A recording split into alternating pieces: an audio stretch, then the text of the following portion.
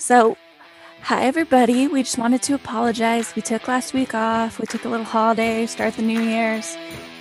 And no, nobody hopefully out there thought 2021 was going to be drastically different because we can already see it's a shit show. I saw this hilarious meme already, and it had like the guy from Joker, and he was showing around Pennywise, and it said at the top, and it's like 2020 showing 2021 the new workspace. Oh my gosh. I was like, that's awesome. Oh boy, Pennywise is 2021. Great. Okay. So, yeah, sorry for missing last week, but I promise everybody we have some great stuff in store and it's going to be an awesome year. The first thing I want to bring up is we are going to be starting our little book club on the 17th of this month. I will put up the ISBN on Facebook and Instagram if you guys want to buy the same copy. And we will be starting that. We're going to read the first 2 chapters. It's only 20 pages that first week and talk about it. So I will put up that information if you guys want to join. Woo woo. Yeah, guys, come join us in our adventure down, the lovely serial killer world. We've got a few listener stories. And Aubrey, if you just want to log in and go to listener stories, we can do that way. Oh, sounds perfect. Okay. Yeah, we've got four stories here. One of them's actually our Reddit listener, which is cool. Actually, two of them I think are. So, this is our fun little gift to you.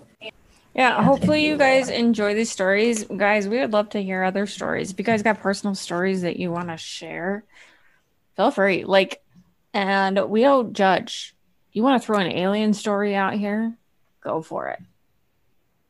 Let's do it. I would love to hear some alien stories. Yeah, see? Alien, crime. I'm totally down for the paranormal too. So if you have shit like that, love to hear that as well. So I'll start off this one. First one, it says, my name is Darren and I'm a survivor of gun violence. I was 13. My brother was 15 years old, and me and him got into a huge argument. He was having a bad day at school. I told him that it wasn't a big deal. And one thing led to another, and somehow he got my dad's gun out of his gun safe and brought it out to the living room, pointing it at me if he wanted me to tell him that it was a big deal again. Like, to be like, hey, is this a big deal? You know, you gonna tell me it's a big deal now? Yeah. I told him to put the gun away and stop playing around. He instead shot me in the arm. I really didn't think he meant to hit me. I think he was just trying to scare me. I'm not even sure if he knew that it was loaded or not.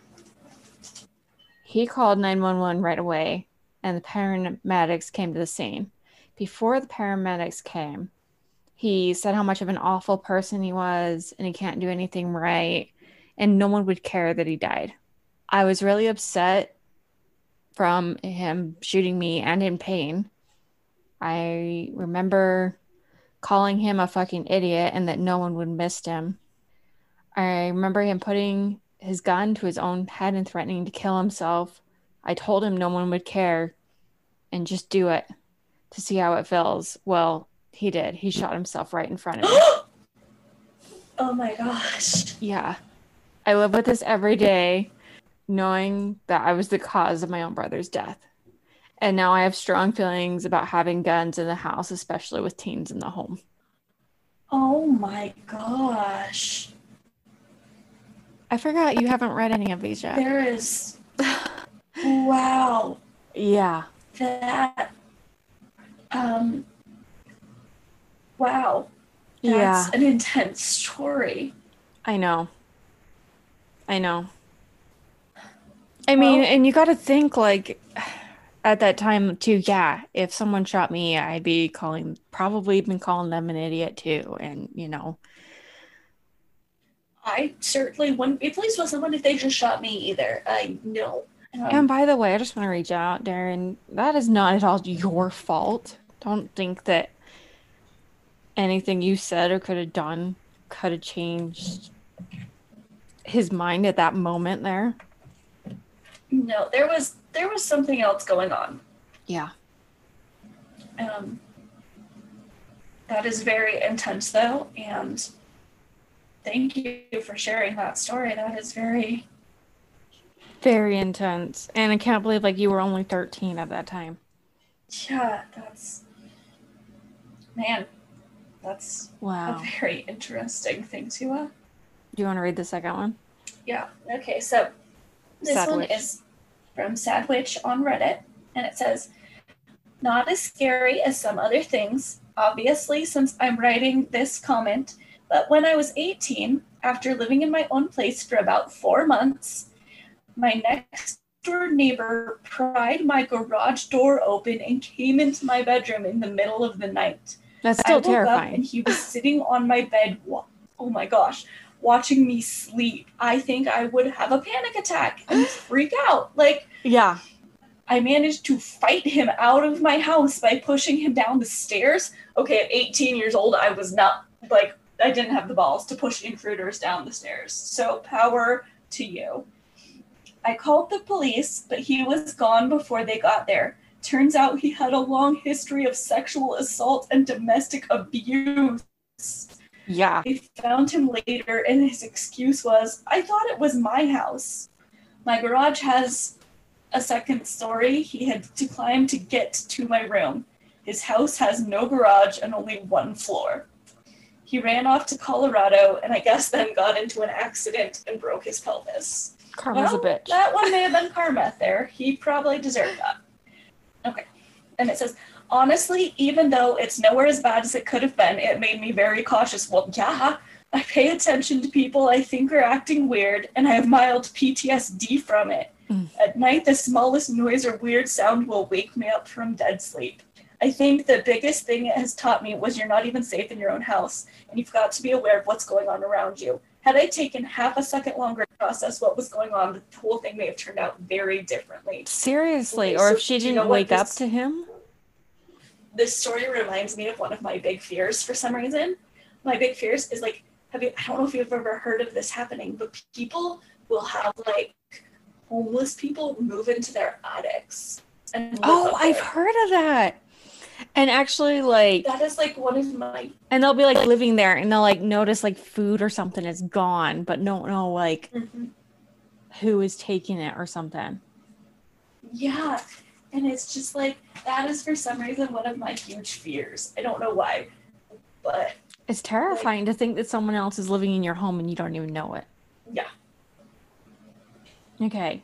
So this one's from JJ. It said, this one night I knew it wasn't fireworks I heard, but I held out hope that no one was hurt. About 20 minutes after the fires were shot, we were all about to fall asleep when we heard another one. It was so much louder. Remy got up, I'm not sure who Remy is, and looked out the window and said, we should just go downstairs. She unlocked the front door and walked into the porch. I followed. Cold air blew through the window screens. Just down the street, a woman spoke on the phone. Her voice was very shaky, but purposely said he's been shot. A wail of sirens pierced through the night, and within 2 minutes, an ambulance and multiple police cruisers pulled up. Remy and I went back inside to want to gawk. Back in bed, we watched blue and red lights dance across the ceiling. The next morning, Remy told me that our neighbor died just after getting rushed to the hospital. It's been a month since the shooting, and I still haven't comprehended the fact that someone murdered him. I had seen him walking to and from his car, but I never met him. Remy also said that the first boom was indeed a gunshot.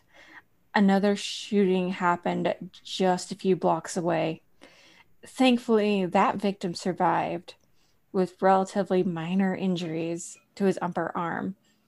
Multiple police cruisers were still parked outside our neighbor's house. Yellow crime scene tape cornered off the area where the man was shot. Holy crap. Yeah. Oh, that's now I have to ask, are you like contemplating moving? Do you know the motive of this murder? I don't know. I know, right? I don't know if I could live in a neighborhood like there's other people that get murdered and are actually in pretty safe neighborhoods, quote unquote safe, you know. But I mean, although if their Walmart's getting shot up and stabbed, then maybe they should move. Like mine.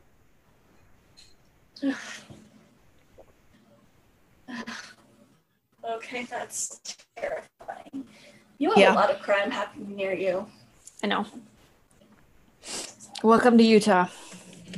We don't wear masks and we shoot up people and we have cowboy gangsters. You're going to hell in a handbasket. Okay. I think this might be the last one. Yeah, it is. Yeah. Okay. So this is from Amy. It says, guys, I know you're biased against the name Frank, and I wanted to tell this story. Well, you're supposed to. It's okay if you can prove us wrong. You're supposed to tell us about good Franks. So it's okay. Exactly. We talked about this. We said, hey, guys, if you can prove to me that there is one, we would like to know. So hopefully this will for proving us wrong. Hopefully. Hopefully. I was gonna say I haven't read this. We haven't read the story. Okay, so I was a very confused and angry teenager. I was afraid, alone, and ashamed. I had been suffering abuse at the hands of my father since I was 6 years old. Ugh. I was terrified of my father. He had complete control over me. He had verbally, physically, emotionally, and sexually abused me on a regular basis. Oh, honey, I am so sorry. I have yet to figure out as a parent myself how a parent can do that. The thing is we will never understand those type of people. No. He convinced me that it was my fault and that I deserved this treatment. I was silent about the abuse, believing what my father had said. No one would believe a child over an adult. I felt that no one would understand or believe an upset teenaged girl's story of ongoing sexual and physical abuse. Confiding in my dear friend Lisa was the first step on my journey to the life I have today. Lisa convinced me that going to the police was the right thing to do. It was the only way to end the abuse, to stop my father from hurting others. Hand in hand, we walked into the police station. Filled with terror and shame, I waited to tell my story. Good call, Lisa. Hope you still talk to Lisa. Sounds like a good influence. This is the moment when my life changed forever. This is when my hero, Frank, walked into my world and saved my life. Frank was a police officer who at first glance made me feel safe and understood. Above all else, he believed me. He was comforting and waited for me to be ready to open up with my story. After that night, Frank went above and beyond the call of duty. He tracked down other victims of my father's hateful actions and collected victim impact statements to be used in court. Because of Frank's persistence and dedication, my father was declared as a dangerous offender. Ooh, I wonder what all comes along with, like, what comes with being declared a dangerous offender? Is that kind of like a sex offender where you have to be like registered and like you can't live within schools and stuff? Maybe. I don't know. We might have to look that up. Or, Amy, if you're, listening to this, if you want to write us back and let us know, we'd love to know what the details of that are, if you know. Coming forward was a very emotional and stressful time in my life. I did second guess myself and out of fear changed my mind. Yet in the end, Frank was my voice of reason.